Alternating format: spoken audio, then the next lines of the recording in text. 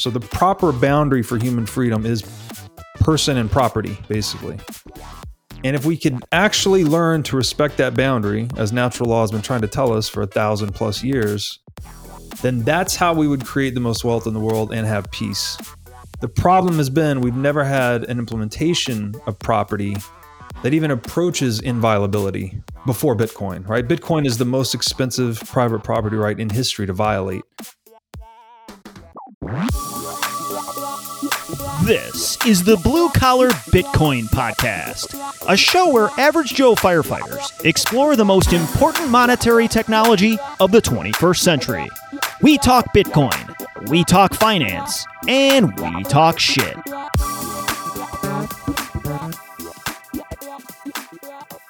Welcome back to the BCB Podcast. Genuinely hope each one of you is having a fantastic day. And if you're not, I can tell you it's about to get better. Because in this episode, Josh and myself, Dan, are joined by acclaimed entrepreneur, writer, and philosopher, Mr. Robert Breedlove. Rob has a truly special voice and perspective with writing and speaking skills that simply boggle the mind. He's enamored with Bitcoin because of the way he sees it advance individual sovereignty and freedom around the world. Breedlove is the host of his own podcast, The What Is Money Show, and he also regularly appears on other podcasts and media outlets. He's had riveting discussions with the likes of Michael Saylor, Eric Weinstein, Preston Pysh, Jordan Peterson, Lex Friedman, and the list could go on. In this hour, we discuss topics including Bitcoin as insurance on central banking, why dogmatism is unhealthy, how fiat currency violates property rights, spirituality, religion, and Christianity, Rob's move away from Santa Claus, sex on your birthday, and much more. We will link a bunch of Rob's speaking and writing material down below in the show notes. Be sure to check that out. You can follow him on Twitter at Breedlove22. That's at BREEDLOVE 22. You can follow us on Twitter at Blue_collar BTC. If you are finding our content here at the Blue Collar Bitcoin Podcast valuable, then you can assist us in reaching a broader audience by subscribing or following on whatever podcast app you're using or YouTube, as well as leaving us a review. If you want even more details on how to support the show, including how to stream sats while listening, check out the support section down in the show notes. Now, buckle up and enjoy an hour of us going deep, dare we say cosmic, with Robert Breedlove. All views and language expressed by the hosts and guests in this podcast are solely their personal opinions and do not reflect their employers or organizations they are associated with. Do not treat any of the content in this podcast as investment advice or as an inducement to follow a particular strategy. This podcast is for entertainment purposes only. Aloha, Rob. Welcome to the Blue Collar Bitcoin Podcast. How are you today? Good. What's up, Dan? What's up, Josh? It's great to meet you guys. I appreciate you having me on. Pleasure is all on this side of the table. So, Rob, I get off duty this morning. I come home, get home at my usual time, like 9 a.m. Walk through the front door, hug and kiss my wife and baby girl, make a cup of coffee, saunter into the living room, and just start blasting BTC 001 on Bitcoin fundamentals with you and Pish. And my wife rounds the corner and she's kind of giving me this blank stare, and I pause it and I look up and I'm like, what's up? Now, a little background too on my day. My wife knows that this conversation is scheduled. Today actually also happens to be my birthday. Oh, happy birthday. Happy birthday. Thank you. So my wife has this expectation, as she should, that there's going to be some birthday intimacy today. So she stops, she's staring at me and she goes, am I going to get cock blocked by Robert Breedlove today? That's literally how my morning started. Now, she sounds like a keeper. I like that sense of sarcasm. Fortunately, that didn't come to fruition, like nap time delivered, as it often does. Nice. But needless to say, man, we're delighted to have you here. You've had a big impact on the two of us, the way you amplify this message. And that episode I just highlighted, that is our go-to orange pill resource. That is the 2-hour intro we give people to Bitcoin. And then I think Josh and I will both agree that your 4-hour extravaganza with Lex Friedman this year is in contention for the best single podcast episode I have ever listened to. Josh, would you agree with that? I do. And Dan, thanks for saving us the details. Dan usually goes into much heavier details with the exploits with him and his wife. So he did save us on that one a bit, at least. Behind firehouse doors. That's the only place it happens. He's kidding, honey. If you're listening, that's not true. I'm not. You better audit this. I would audit all of these episodes. This is getting cut. Robert, Dan and I mean, we've talked about, you and Preston are two of the people that have influenced us the greatest in the space. Digested just about everything the two of you guys have produced. And one of the things that we want to really highlight is, or just think about, or want to hear you pontificate about is like, what is it that really has inspired your thinking? I guess I'm just really looking for some of the exploration of books and content that outside of Bitcoin that really struck a chord with you. First, I just want to say I'm honored you guys have found the work to be so valuable. It really took me a long time to find this path, and everything before this was just really unfulfilling in retrospect. I've always been finance focused. I was, mostly a career CFO, also was in public accounting, and none of that, there's always something missing. It always felt like things always felt slimy. Every business, every deal, every industry, until discovering Bitcoin and now finding this infinitely deep and complex rabbit hole is just like giving me the space to totally run free and like try to figure things out and just be a conduit for ideas, really big ideas. And it honestly just thrills me when people tell me that how much impact it's had or how much value they've rendered from it, because it makes it all worth it. For a long time, it felt like, especially in the beginning, like feels like you're working in a vacuum almost. You're like writing and talking and studying about this thing. Everyone thinks you're crazy, right? I got my Bitcoin. This is my only tattoo. I was, I guess, 33 years old when I got it. So it's not like I'm some kind of guy covered in tats and I got a Bitcoin tat. It's like the first tattoo I got at a relatively mature age. And I got it late 2018. So like 1 year into a Bitcoin bear market. Bitcoin was down from 20,000 to 3,000. And it was kind of like the bottom of that phase where I was just writing, thinking, talking about this thing all the time. And people were increasingly thinking I had joined a cult or was somehow consumed some Kool-Aid and had lost my mind. So it feels good to see it kind of come back around. It's like, oh no, like this thing is real. It is very impactful. Frankly, without Bitcoin right now, I think we'd be in very, very bleak situation worldwide. Yeah, we resonate with that. I'll try to answer your question now, but I just wanted to give you that background, that it means a lot to me that you guys find it valuable.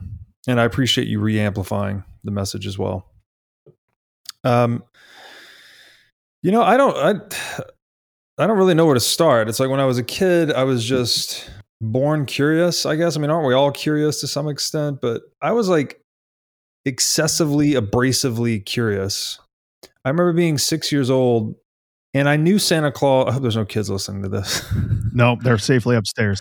I knew Santa Claus was bullshit, basically. I was like, Mom, there's no fucking way there's a guy that flies around the world and drops off a bunch of fucking toys. The toys look just like the toys in the toy store. Like, you guys are lying. Why do you do this? What's the point? And I remember we were in a long car ride somewhere and I literally hounded my mom, I think for 4 hours straight in this car ride.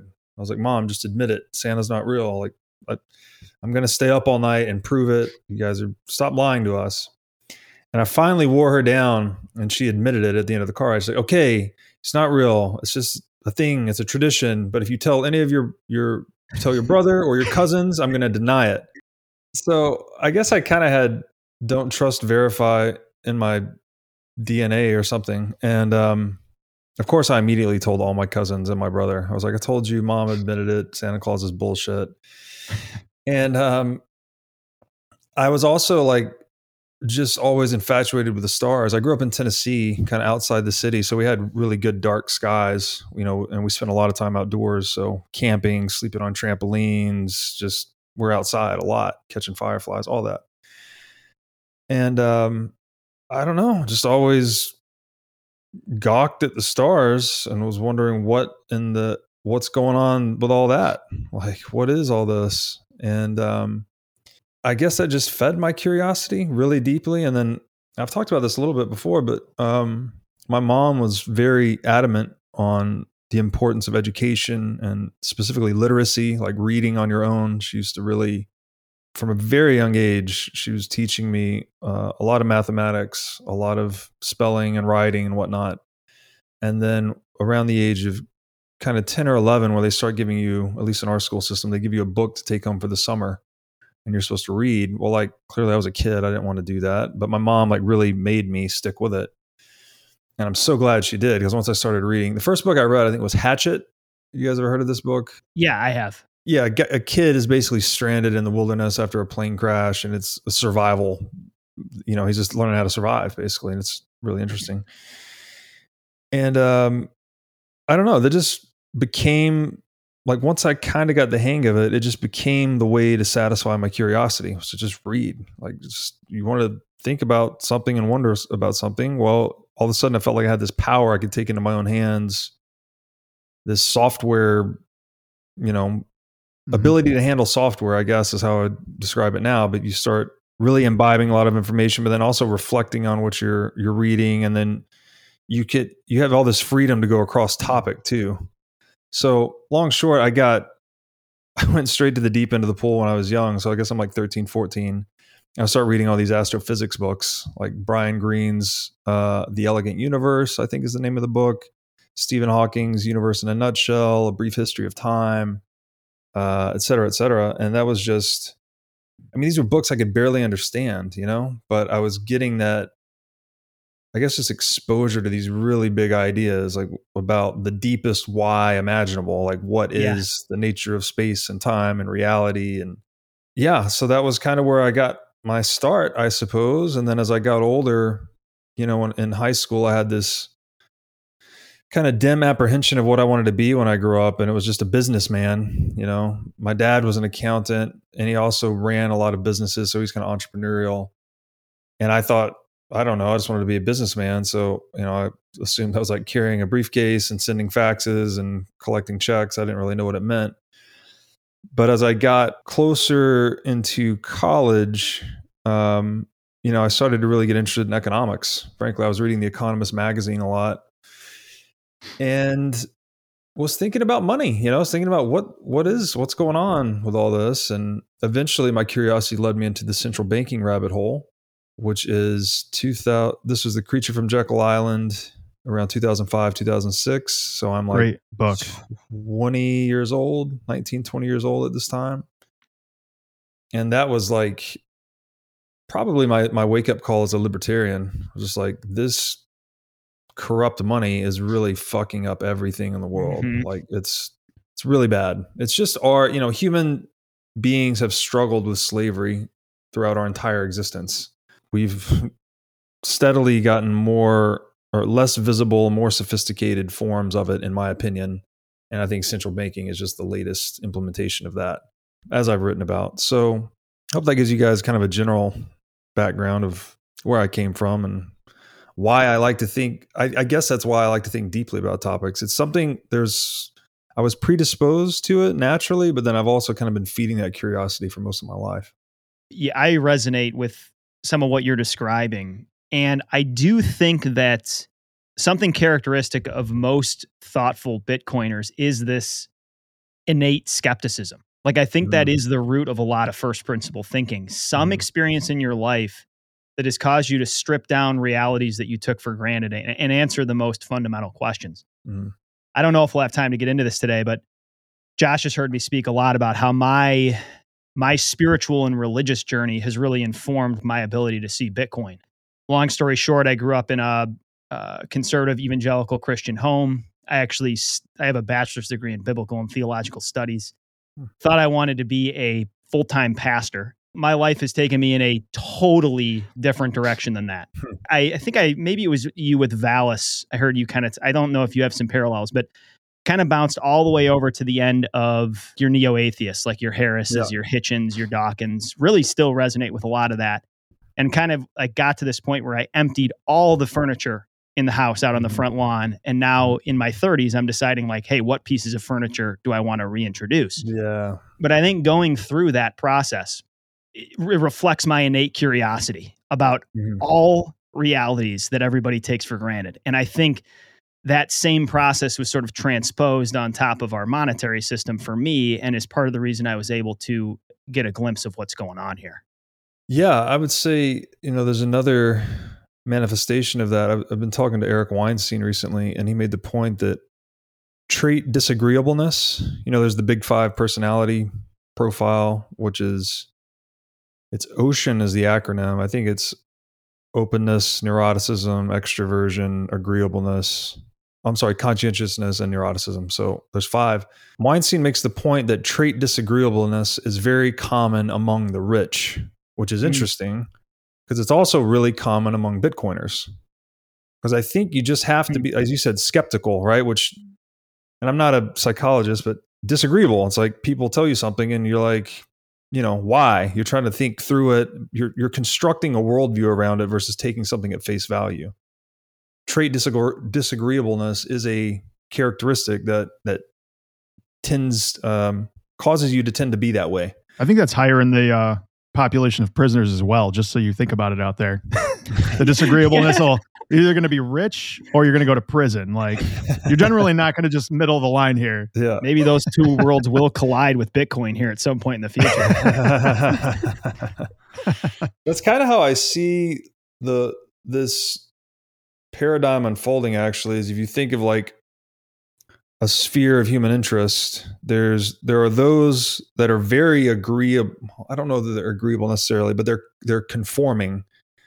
They're close to the fiat currency spigot, right? They're producing the rules, they're living by the rules. Granted, the rules are kind of bent to favor their interest anyway. So I would call that kind of the corrupt core of human beings. And then if you look at the outermost edges of that sphere, I would think that's where the libertarians, gold bugs, disagreeable types live. And they're like, this is all bullshit. We're kind of living at the edge. We're more self-sufficient. And when that sphere collides with the Bitcoin sphere, which is like a brand new parallel, it's like a parallel economic order, right? This is something completely from outside. It didn't emerge from within. It's something that's, disruptive to civilization, potentially even. It's like those that are on the outermost layers of that sphere are going to be the first to migrate to Bitcoin. They'll be the first to understand it because they're the first to collide with it. They're the first to be informed by it. Yeah, that makes a lot of sense. So that's kind of the visualization I have. And I guess I did have this similar, I grew up Christian. I grew up in Tennessee, so I was raised Southern Baptist. Nothing too radical. Like, we went to church often, but no one was like, forcing me to read the Bible 3 hours a day or anything like that. It was just like, we went, I enjoyed it mostly. I don't really have any bad experiences from it, but a trade-off I made getting into astrophysics and hardcore science at a young age was I became pretty rational atheistic too. So by the time I was 15, 16, 17, I was like fully convinced Christianity was a nice communal fairy tale that people liked to, tell. It was just like it was like Santa Claus, basically. Yeah. Cope with the harsh realities of being a finite human being on a vicious planet. 100%. And that's kind of where my brain goes and went. It makes me kind of think of the idea when I actually listened to the Preston interview with you this morning too. When you were talking about Plan B's model, you said, and I think you said this was one of Taleb's books where you characterized this out of that all models, some models are useful, but all models are wrong. Yeah, all models are wrong. Some are useful. Most are dangerous, I think you said. Right. And I'm just thinking about that in terms of religion. So, those are just mental models, really. And some are useful, some are dangerous, and pretty much all of them are wrong. Man, we're going cosmic early. We talked to Pish last week, and at the end of the conversation, we were getting kind of spiritual, and we referenced your What Is Money series with him, which we'll link in the show notes. And he's like, "Oh, you're talking to Rob?" He goes, "Get cosmic, baby. Get cosmic." We're hitting it early here. Yeah, well, I can't help myself. I'm telling you. So I wanted to follow what you were saying earlier too, because so very rational, atheistic, young, but then by very good fortune, I had a slight back injury in college, and I had done some mission work actually in college, so I was still I sort of believed in the communal value of this fairy tale, even though I didn't really believe in the metaphysical truth of it. Yeah. So I was kind of dabbling in Christianity, but also being a total college, party animal guy. So, but I had this minor back injury. The girl I was dating at the time had been taking a yoga class. And so after college, we moved to Nashville together. I started going to yoga as kind of just a means to rehab my back. And dude, I was immediately like, what is this? Like, you do these yoga classes and something happens. Like, you feel energy coursing through your body in a new way. You're like in different dimensions inside of yourself. Like, it's a very spiritual experience done properly. And so I started to become more spiritual, really, I think by virtue of practicing yoga. And then yoga got me into meditation. And I practiced very seriously for probably 11 years. I did yoga very seriously, 3 or 4 times a week, intense Ashtanga, Vinyasa, like a lot of movement, a lot of flow. This isn't laying on the ground and stretching for 30 minutes. I mean, it's a discipline. Kicks your ass too. Yeah. And then coupling that with a meditation regimen that was somewhat intermittent. I'd be very serious about it for 6 months, and then I would slack for 6 months. And I'm still kind of in that, actually. I'm slacking currently, but I've done it enough to know how beneficial it is. And so all that was I was just becoming more spiritual, reading more philosophy. I read a lot of ancient Eastern philosophy. The Book of Five Rings by Musashi is one of my favorites. I read a lot of Krishnamurti, Sun Tzu, Art of War, all of that. And so that was diffusing my rational atheism. And then it was actually kind of fast forward. I'm already into Bitcoin. A lot of people in Bitcoin started telling me about Jordan Peterson. They're like, you've got to listen to this guy, like read his books, listen to his lectures. He's something else. And finally, after like the 3rd or 5th time I heard about him, I'm like, all right, I'm going to go. I don't typically listen to lectures, but let me give it a shot. And I started with his lecture series, The Psychological Significance of the Bible. And it was just like, holy moly. And if you guys haven't listened to that, I mean, I've listened to parts of it. I have not. I'm gonna check it out. Yeah, there's something about a person's approach to Christianity where they're just like, Jesus saves, you need Jesus, go get Jesus right now, son. Like, I am so averse to that, extremely dogmatic, loud, the disagreeableness kicks in. You're like, what are you trying to sell me? Or like, what's going on here? Yeah. But Peterson takes a totally different approach, right? It's like, he won't even say he believes in God. He says he acts as if God exists. And then he's just dissecting the biblical corpus and evaluating it through all these different scientific lenses. Right. And then he establishes consilience between these perspectives. He's like, all right, Carl Jung looks at it this way. Nietzsche looks at it this way. Clinical psychology looks at it this way. Everything. He's talking about like computing science. And he just framed it in such a beautiful way that it just helped me, like, really cultivated my interest in Christianity very deeply again. And now, like, I've read pretty much the entire Bible over the past year. I read with my daughter a lot. I have a 3-year-old daughter, so when we fall asleep at night, I'm reading the Bible. And man, it really is the ultimate classic text. There's some good shit in there. It just bears unbelievable fruit, and it can be evaluated at so many levels of interpretation. So one of the things I'm playing with now, because I'm so impressed with Peterson's, which is essentially a psychological perspective on the Bible, right? That's a great way to put it. Yeah. So I'm really inspired, and I'm playing with this idea now. I'd like to do something similar, but for socioeconomic focus, because the Bible talks a lot about money and saving and sin and redemption and debt. The Hebrew word for debt and deceit are very closely related. I think that's not a coincidence that we have debt-based money that's very deceitful. Right.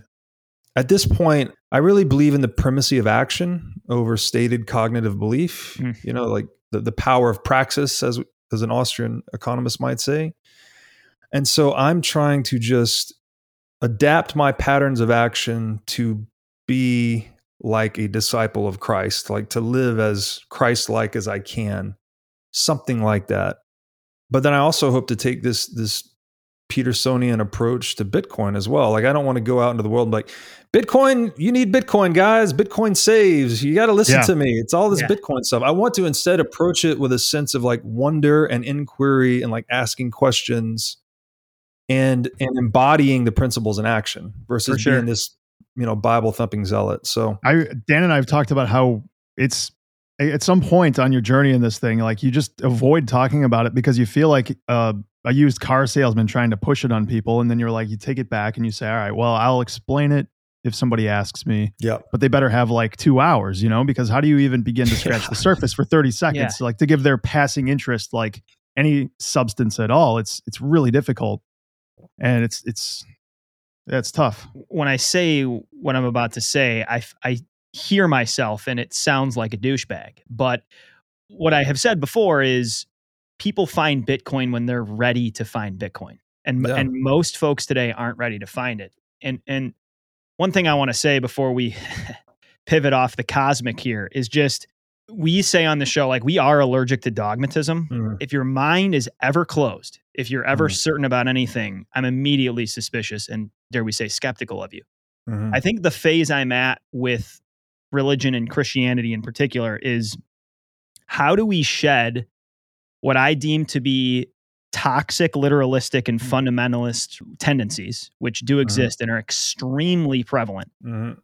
So how do we get rid of these anachronisms while still harnessing profound and positive themes from thousands of years of human history? This is the gray, difficult, nuanced question to tackle, and there are no quick answers. And my interactions with JP is just like, he's willing to get into that gray and wrestle with the actual questions instead of trying to form quick conclusions or have nice, sexy answers. 100%. Like, he's almost so complex. Like, my first introduction with him was he has like a 6-hour series with Sam Harris. And I remember his ideas are so complex and take so much time to develop that for him to try to even package them in a 6-hour discussion is nearly impossible, right? And that's a tribute to the complexity, nuance, and gray of these existential questions. There are no easy answers. Yes. And that is where the fruit of progress is born too, is in the gray. You never, when you establish this fixed perspective, it's like, here's the right answer, here's the wrong answer, here's us, here's them, right? We're always bifurcating reality, right? And the reality of human beings is that we are individually self-owned and self-responsible. So even with something like fiat currency, and I'm modifying my language about this a lot recently because I've tended to vilify the central bank or vilify the state. I don't want to vilify particular individuals. It's the mode of being, right? When we have, frankly, it all comes down to the crux of private property. When you have a group that lives off of the private property rights of others, the rulers, right? And the ruled, which are basically working and having some of their property violated to fund the interest of the ruled, of the rulers. That's the schism, I think, in this global hive mind of humanity, is that you're always going to have, you're violating the axiom of individual self-ownership through taxation, basically. So inflation, taxation, regulation, any imposition on private property whatsoever, it is contradicting this axiomatic reality that we're each individually self-owned and self-responsible, right? We all can participate in mutual consensual exchange. There's never a need, there's never a justification for non-consensual exchange or theft. And so I think that's what we're coping with.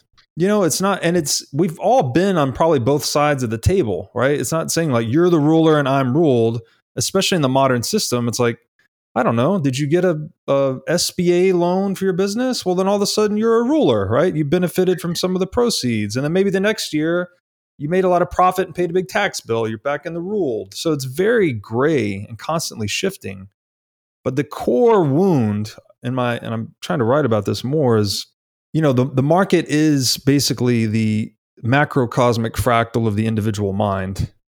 And it looks really interesting both ways, because you start looking at the mind, there's like bid-ask process going on in your mind to allocate resources. We see it in nature. It's like markets are universal, right? Yeah.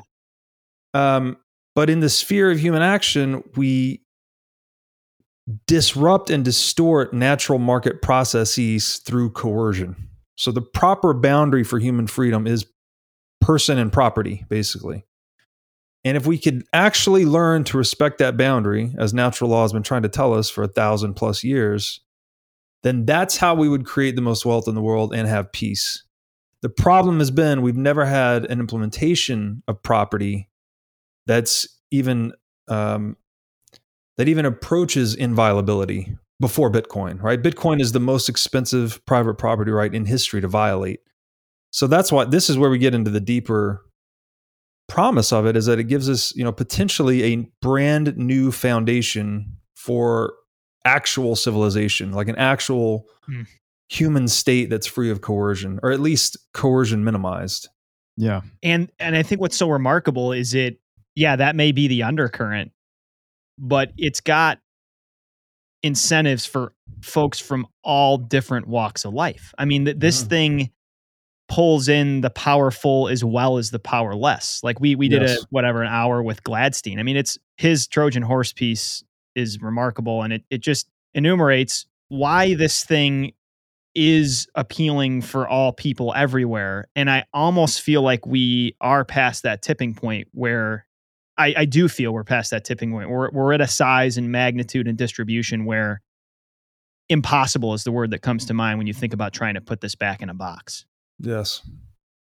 Yeah, I think another useful framing is that self-interest becomes greed once it encroaches on the person or property of someone else, right? Like that's what the marketplace is, like go and pursue your individual self-interest. And so long as you don't violate anyone else's person or property, you will create the best outcomes for yourself and for the collective. The problem is we've never been able to reify that line and make it very strong, right? Very expensive to cross that boundary. We've done better, like even systems today, right? There are disincentives to violating other people's property, but in scaling that disincentive, we've also given this power to like the central bank that just violates property by, control enter basically on the US dollar database. So Bitcoin just makes that line very bright, right? Like you are individually owned and self-responsible. Now go pursue your self-interest, and it will properly channel self-interest such that it doesn't become greed, because it becomes really difficult or expensive to violate the property of others. So this is like the beginning of the free market, or the beginning of civilization proper, perhaps. You said you're a libertarian. I'm sure that Hayek has been someone that you've studied and read over the years. And he has a quote, which I tweeted earlier today, which is, "I don't believe we shall ever have good money again before we take the thing out of the hands of government. We cannot take it violently out of the hands of government. All we can do is by some sly, roundabout way introduce something they can't stop." Yeah. That is exactly what we're looking at here, which is insane. And so I'm sitting there thinking about this afterwards, and I had read his Road to Serfdom book years ago. So I started, I just wanted to get a high level re-understanding of that book. And a couple of notes from it that I thought were interesting, and some real interesting parallels to what we see today, because this book was written, just a little background about him for everybody listening. He was an Austrian economist, born in Austria, he fought in World War I. He was in Germany. He was in Austria, Germany, and England during World War II. I didn't look at exactly the times, but the point is that he was living through both of these wars. He saw these times happen. And he said, as he watched things unfold in Europe, revolt against freedom in Europe, and the move towards centralized management of society was apparent to him, that democracies that were economically free had become so successful, they began to take their prosperity for granted and chafed at the uneven distribution of wealth. And Germany and Russia and Italy adopted central planning and became dictatorships, and the West assumed that planning and tyranny were unrelated. This warning that I think today in this age, we should be heeding very seriously. Like this is the kind of stuff that is just echoing into our times right now. It's really scary stuff. Yeah. And it also makes me think of the fourth turning and how that entire idea, that model kind of plays out. And it just all of these things kind of resonate with me, just looking at these different through these different lenses. Yeah, I agree. And I think that the way I'm currently evaluating what direction we're going is to just look at the rate and severity with which private property is being violated. Because that's essentially, it's entrepreneurship, making, we're producing wealth and trading, there's peace, or there's statism, which is harvesting that economic surplus. And the more integrity private property rights have, the more we're going towards peaceful entrepreneurship. The more private property rights are being violated, the more we're moving the other direction towards statism. And right now, it's rampant, right? Fiat currency inflation is private property violation. They're just taking wealth from some and giving to others. Full stop. All the business closures, all the regulations, all the mandates, the specter of vaccine mandates, that's, by the way, the vaccine mandate, that is the most severe violation of private property imaginable. I completely agree. Yeah. And that's been bothering me and pissing me off for quite a while, but I digress on that. It's literally violating bodily autonomy. Full stop on that. Exactly. And these are the Nuremberg codes, right? We learned this after both world wars. But so the rate at which we're violating property right now is very alarming to me. And another thing Hayek said, he made a great point in that book, The Road to Serfdom, that power, when it's very concentrated at the top, so when the state has excessive power over an economy, which is what fiat currency frankly gives it, it enables it to pass fiat law and pass all these other mandates, right? I tweeted this out the other day that fiat currency is a money mandate used to fund many other unfavorable mandates. So its very nature is concentrating power into fewer and fewer hands. And Hayek makes the argument that no human can withstand that. The power changes character. It becomes something else. It becomes noxious to the soul. And doesn't matter. It's such a cognitive fallacy when people are like, oh, it's Biden's fault. It's Trump's fault. It's this guy. It's that girl. No, this is systemic. It doesn't matter what human you put in that position. They will be corrupted from a cellular or soul level. And you'll have this outcome in some form or another. You cannot put benevolence into the seat of authority. What you have to do is destroy the seat of authority itself, right? We should all live under the principles of life, liberty, and property. And we know life and liberty. It's so obvious. We all understand that. It's like, yeah, I can say what I want, go what I want. This is a very core to Western civilization. But we've obscured property. We don't understand that property is as much a product of freedom as life and liberty. They're all the same thing. So, yeah, I'm worried, man. We listened to you and Voorhees recently. And first of all, this may come as a surprise. It may even irk some of our audience because we are functionally, we're quote unquote maximalists. All we own is Bitcoin, and we had altcoins and we sold them, and it just based on fundamentals and use case and problems being solved, Bitcoin's where it's at in our head right now.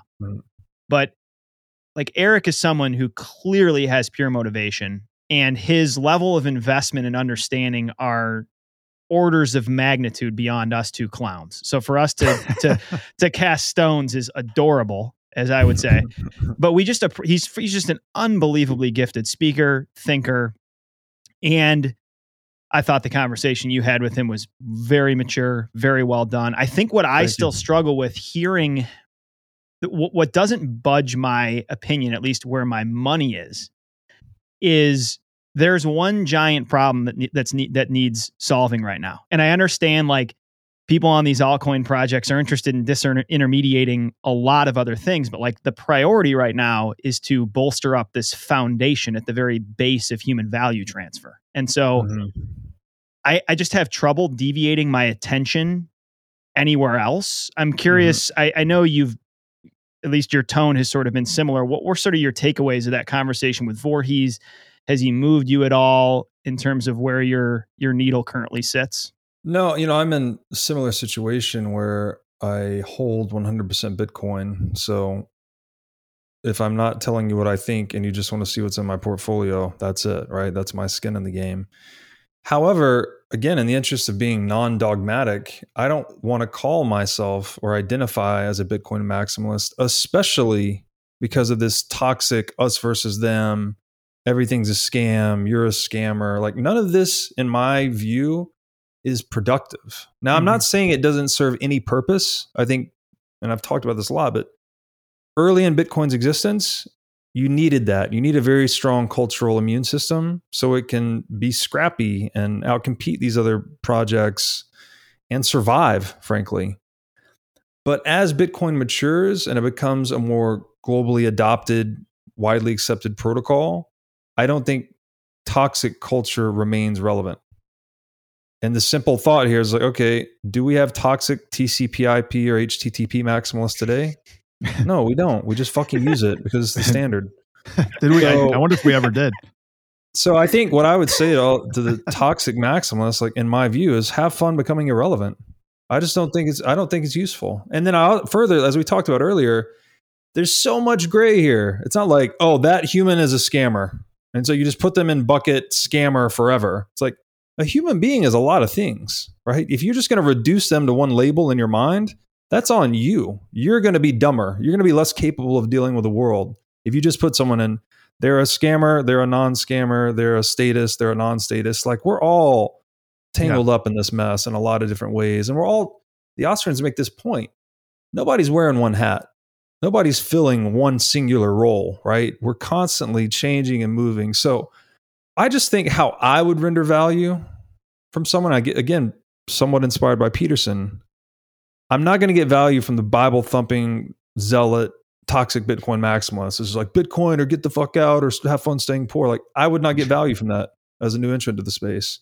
What I would get value from is someone willing to get into the gray and get into the nuance, like dissect these arguments, make an informed decision. Yeah. And that's what the thing with Voorhees was, right? It's titled An Inquiry into Decentralization. And that's my conversation point. Can anything else become decentralized? I still don't know. I'm not convinced that even if something could, though, that I would still deviate from a 100% Bitcoin allocation. Right. Because the risk-adjusted returns are just, it's the market for money, right? And it doesn't need to do anything new. Yeah. So even if you told me today Ethereum was decentralized 100% by whatever metric, and it was going to succeed beyond all of our wildest dreams, I still think it's 1/10, maybe, the market cap of Bitcoin at maturity. So that's where I'm at.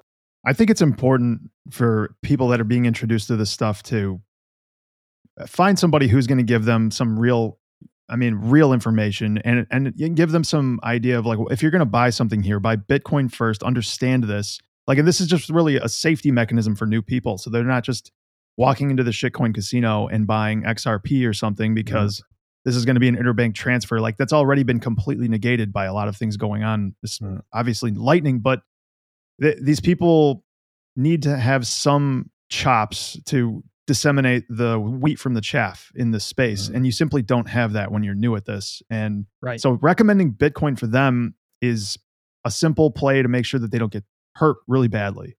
And I think that's understandable. But the toxicity, I mean, it isn't helping anybody to make some stupid, bold assertion about something with absolutely nothing backing it, just a void. Where I would like defend the maximalist ideas and where we deliver a lot of them is like in the marketplace of ideas, we have the right to say we think these are shitty investments. Oh, of course. But I think there's a difference between saying this is a bad investment. I don't see the risk-adjusted returns, especially in comparison to Bitcoin.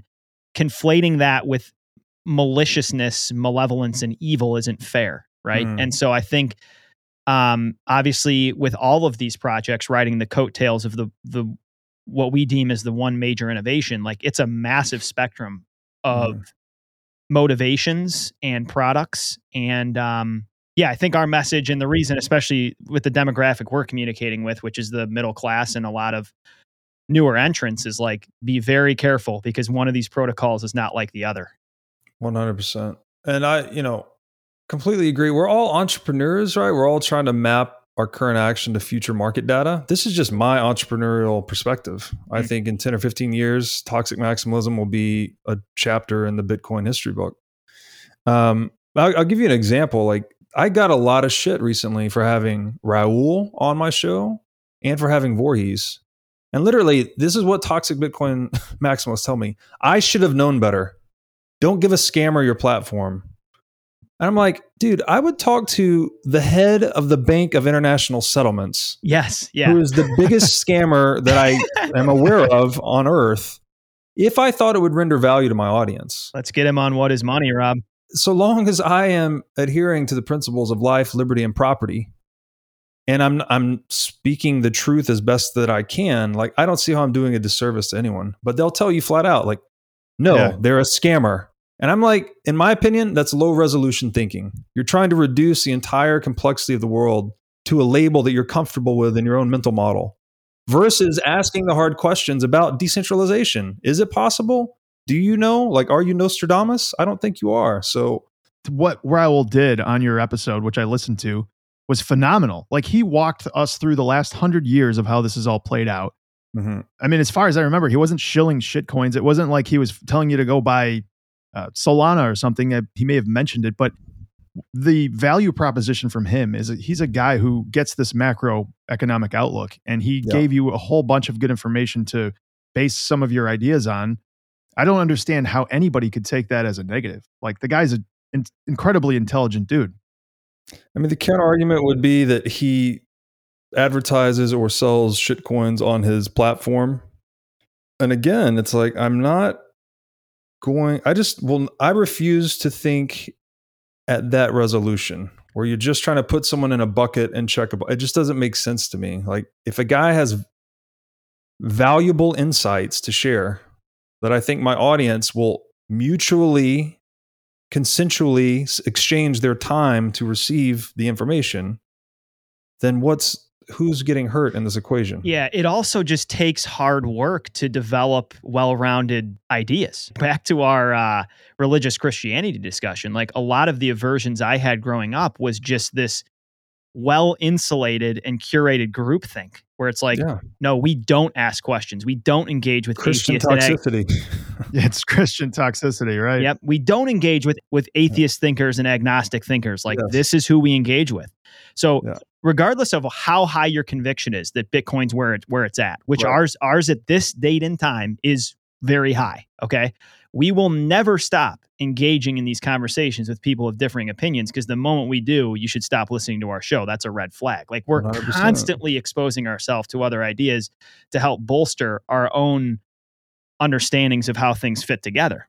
Dialogue over dogma forever. I mean, this is core to freedom. And that's like, I don't care. People want to give me shit about this. It's like, keep throwing it at me. You think I've been through so much more than getting called names on social media. Like, that means little to nothing to me. And if even I can be the one guy or group of guys holding out this principle of dialogue above all else, that's good for me. Like, that feels right. Yeah. Have fun staying poor is almost the equivalent of, like, heathens go to hell.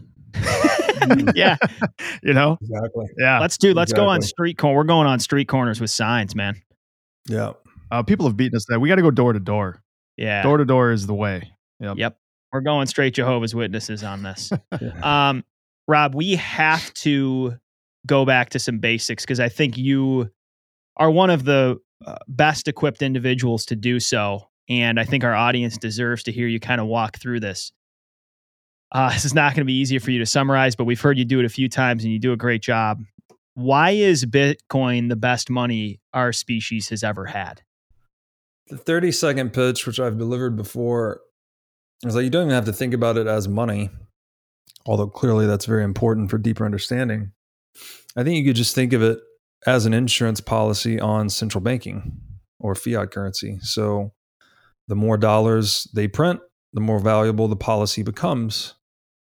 But this policy has the additional advantage of being a non-counterparty policy, right? You just hold Bitcoin. You don't need an insurance company to pay out the policy when they debase the currency. It pays out automatically, right? Through Bitcoin's virtuous cycle of growth, frankly. But more deeply, and I guess maybe a more fundamental question would be like, clearly, what is money? It's the namesake of the show, but there's a lot of answers to that. But one of the answers that I've been wrestling with lately is that, money is like the base layer operating system for human action. It is, and you could also think of just incentives. Like, we know that incentives shape human action. We know that. I mean, that's so fucking obvious. When you meet someone, right? What's the first question out of your mouth? Like, you're going to know, oh, what do you do? What do you do for a living? It's like, how do you spend the majority of your life, time, and energy? It's in pursuit of money. I don't give a unless you're just born rich and you are an artist on the side of some kind, like the vast majority of people that are working to survive spend most of their time in pursuit of money. Therefore, the patterns of action and behavior that they adopt and encode themselves with are shaping them, right? We know something I learned listening to Peterson and talking to Vervaeke is that semantic knowledge, like that we have in our mind, it percolates up from procedural knowledge. So we've been acting out things a lot longer than we've been thinking about acting out things. This is like a meta self-reflection of what we do all the time. So the very nature of knowledge itself comes from what we do all the time. So if what we do all the time is in pursuit of money, then it's like money as the prime incentive is actually shaping the development of procedural knowledge, which percolates up into semantic knowledge, shapes our worldview, shapes our relationships, our hierarchies, all the above.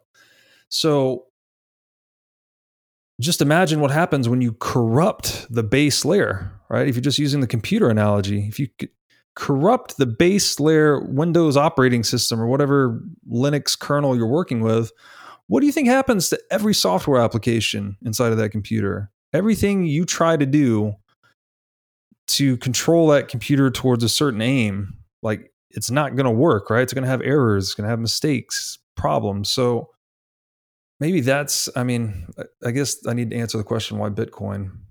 Incorruptible money, basically, right? Incorruptible base layer, shaping and sculpting human action through incentives. And the incentives, frankly, as we touched on earlier, is like, pursue your self-interest to the hilt as an entrepreneur. So maximize the freedom of the individual, but bound that freedom by the private property rights of others, so that you cannot extend your freedom beyond the private property rights of others. Like, I think this is maybe one of the core problems too, is that everyone wants to be free. Like, everyone wants to be 100% free, self-owned. You could maybe argue there's some weird psychological edge cases where people have been abused and they're dependent or whatever, but just born naturally, natural slate, you pretty much want to be free, right? It's like, you can hardly imagine the ideal life without freedom incorporated in that vision. I can't imagine anyone having this ideal vision for their life and it have slavery embedded in that anywhere. That doesn't make sense to me. So the problem, this is maybe kind of a Christian angle on it, is that everyone wants to be 100% free, but maybe that desire also can become immoral when people try to become, say, 120% free, right? What if I become 100% free, but I also get 20% of someone else's labor or property, just by coercing them a little bit, or, a little bit of threat of force or a little bit of violence occasionally. So we needed a base layer incentive schema to bound that pursuit of freedom, such that we can only be 100% free individually. And it's excessively expensive or difficult to encroach on the property of others.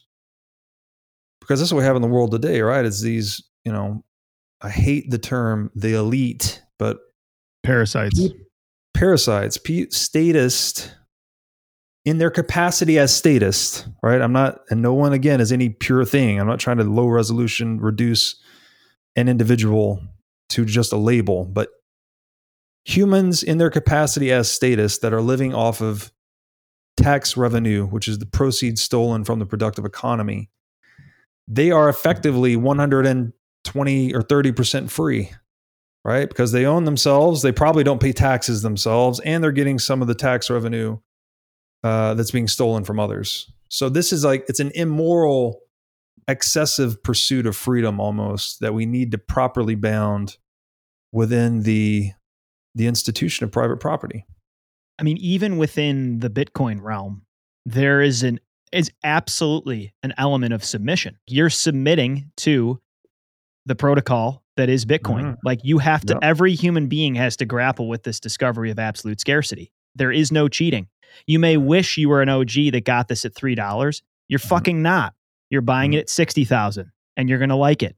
Like there's some realities you still have to submit to, and there is no twisting in any way, shape, or form. You can't get ahead by breaking the rules in this protocol. I mean, it's a mind fuck, Rob. Yeah. Well, this is why, submission to truth is freedom, right? If you don't submit to the reality of gravity or thermodynamics, and you don't construct an adequate bone structure to resist gravity, or you just spill your energy all over the space, wastefully, you're not sufficiently conservative, then you're going to fail as an organism. Your survival strategy will not propagate.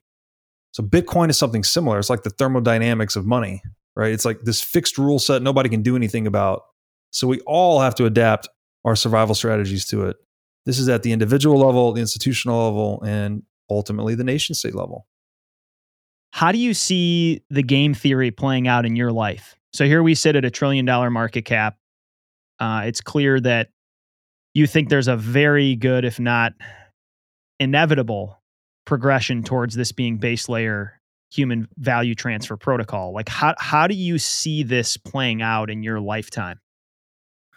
This is another thing I've been retooling lately in my communication strategy, is I'm very reticent to call Bitcoin inevitable. I mean, it's like, okay, seems pretty likely, just needs to continue to survive, and it's, fixed supply money eating infinitely supplied money. It all makes sense. It's optimized for survivability, so there's nothing the nation state can do about it. So it's like, okay, TikTok next block, it wins. But the reason I'm reticent to say that and think that way is because it may give some people the false sense that it's okay to rest on your laurels.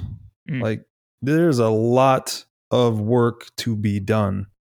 And it's not just working on Bitcoin, building up Bitcoin, seeing that the network proliferates and can accommodate a global digital non-state economy, but it's also resisting the onslaught of statism that is rising really quickly in the world. So we can't just say, Bitcoin's inevitable. I'm going to go dick off and sit on the porch and drink moonshine and whatever, smoke weed. Like you need to work. You need to find your thing, find your sweet spot, and apply your energies towards the success of this network, because your life actually depends on it. Maybe not your life directly, maybe not this generation, but if you have family members or kids or anyone's life you consider beyond yourself, then almost certainly, directly or indirectly, you have people that depend on this thing succeeding. Otherwise, they're going to get damaged under the current model at some point. So it's not inevitable, or I don't like to say it's inevitable, although it might be pretty damn close. And I already have this public proclamation out there. It's like, I think by the year 2035, the US dollar is hyperinflated, or it is the implementation is so much different. We're going to have this walled garden US central bank digital currency that's fully controlled, attached to your vaccine passport or social credit score system, whatever model the West rolls out. It's going to be tyranny money, frankly. And I think other states will follow suit, but the best, the brightest, those seeking truth and freedom, I think, will find Bitcoin ultimately. And I think that migration, right, of purchasing power away from fiat and CBDCs onto freedom money will just dissolve the state over time. So that's how I see it playing out. But I'll say with the amount, time, putting a time to projections like this is always a fool's errand. Yeah. Because like, who knows? Could be 150 years, could be 15, could be 1.5. Who knows? But what I try to do is just follow the economics, follow the incentives, follow the money. That's how you establish a accurate directional analysis of where things are going. This is a point that I've made very clear to a couple of close friends. Like, this really could be important enough that it could save your life at some point in the future if you have 100%. a decent amount of this. And it's not a get rich quick scheme. It's not a joke. There's so many people that still think this is a joke or this is another, tulip bubble. It's deadly serious, and you should take it very seriously. It's also moving quickly. I mean, listening to BTC 001 with you and Pish, I think you recorded that in 2020. Like, what hit me is like a lot of shit has happened even since then. I mean, what you've kind of highlighted is like the sovereign individual thesis of like, we're going to live in a world where there's going to be jurisdictional arbitrage opportunities, and this honey badger is going to mate and spread its offspring in the locations that are most advantageous. I mean, I'm sure you're looking at El Salvador, and I'm not here to like glorify El Salvador or Nayib Bukele or any of this. I'm just saying this is insane. I mean, you look at the incentives behind Bitcoin City, the bond issuance, this being legal tender. We're already seeing the low points where this water can flow, and it's happening very quickly. Yeah, it is. And that is a large open question in my mind, is like where to be throughout all of this transition. And one of the things I've observed is that there appears to be much more sanity and stability in more religiously rooted parts of the world. Now, I'm speaking specifically to my own limited experience here in the United States. So when I've traveled a lot since COVID, actually.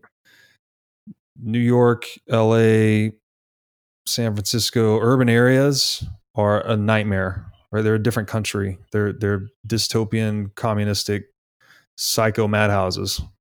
Agreed. That may sound extreme, and I'm not saying it's entirely like that, but it's like going that way so quickly that it's mind blowing. I go to LA 1 month and it's like pretty weird, and I come back 2 months later and it's twice as weird. And it's just there's something really bad, a really bad undercurrent there. But when I go to Tennessee or Miami or Texas, places that are more along the Bible Belt, or in the case of Miami, has a huge Latin cultural influence, which is very, very Catholic rooted. This attachment, I think, to religion somehow gives people resistance to the deification of the state. Whereas if you look at something like LA, people are just like, no one is fucking religious there. It's just total postmodernism. Everyone lives their own truth, blah, blah, blah. They're just taking it, man. Like vaccine passport, whatever you say, boss, just give me one more serving of that, please. You don't want to be in a culture of compliance, I think, is what's key to this. Yeah. And I think, again, in the US, more Christian rooted, and I'm not restricting it to just Christianity, again, just my own experience, more religiously rooted communities are going to be more resilient in this phase of history. Yeah. I feel like the state has, or the lack of religion has deified the state for a lot of people. 100%. It's such a spectrum though. And it's so much of it depends on like what angle you're coming from. Yeah. The angle I'm coming from, I'm sort of averse to hopping back into that. And I think other people are coming from the other side. But, whether these things are fictions or not, being completely untethered is maybe not advantageous, and pulling crutches away before people are ready isn't always productive. And I'm going to have to do some more thinking about sort of that thesis that's growing in your head there, Rob. Yeah, maybe whatever, classify them as fictions, but useful fictions are very useful for human beings. It's actually what distinguishes us from animals, right? Everything you take to be real, mathematics, civil liberties, the nation state, these are all useful fictions at the end of the day. Bitcoin at the top of the list. Yeah, we've said on this show before, Bitcoin is a fiction. It just happens to be a fiction that's going to be insanely useful for humanity. Yes. Yes, it is. Robert, thank you for your time. We really enjoyed this. This was an awesome discussion. Thank you guys. I did as well. I appreciate what you guys are doing, pulling double duty and helping to get the word out there. I think that it is incumbent on us that have come to see the truth of Bitcoin to spread the message through our own unique filter. That's how this thing propagates, because you guys have everyone has their own unique lens on reality, and when we interpret these facts and share them out again, it reaches certain people that it otherwise wouldn't have. Right. So I'm very big on this idea of raising an army of educators to whatever extent possible. Do a little podcast, write a little newsletter, host a little meetup, just talk about what you're finding here. You'd be unbelievably surprised how powerful it can be. So that's a message I'd like to go out on, is even if you're nervous or you're self-conscious or you don't feel good about it, or you're not good at public speaking, or you have whatever self-doubt, it's throw that shit in the trash can. This is so much bigger than you. That was me. I wanted to be this privately wealthy guy that no one knew about, just lived a nondescript existence. And then I found Bitcoin and I started writing about it and talking about it. And I'm like, okay, people want to hear more of this. Here we go. And now this is what I do. And I love it. So I just hope others will, if they have something to say, I hope they'll say it. Well said. Have a great rest of your day, Rob. We appreciate your time and look forward to staying in touch. Thank you, guys. This was great. Thanks for listening into the show. If you enjoyed this discussion, be sure to subscribe on whatever app you're using for podcasts. And if you have an extra minute, go ahead and leave us a review. You can also follow us on Twitter. We're at blue_collarbtc. We invite questions, comments, and inquiries of any kind, and our email is bluecollarbitcoinpodcast@gmail.com. We look forward to you joining us next time on the Blue Collar Bitcoin Podcast.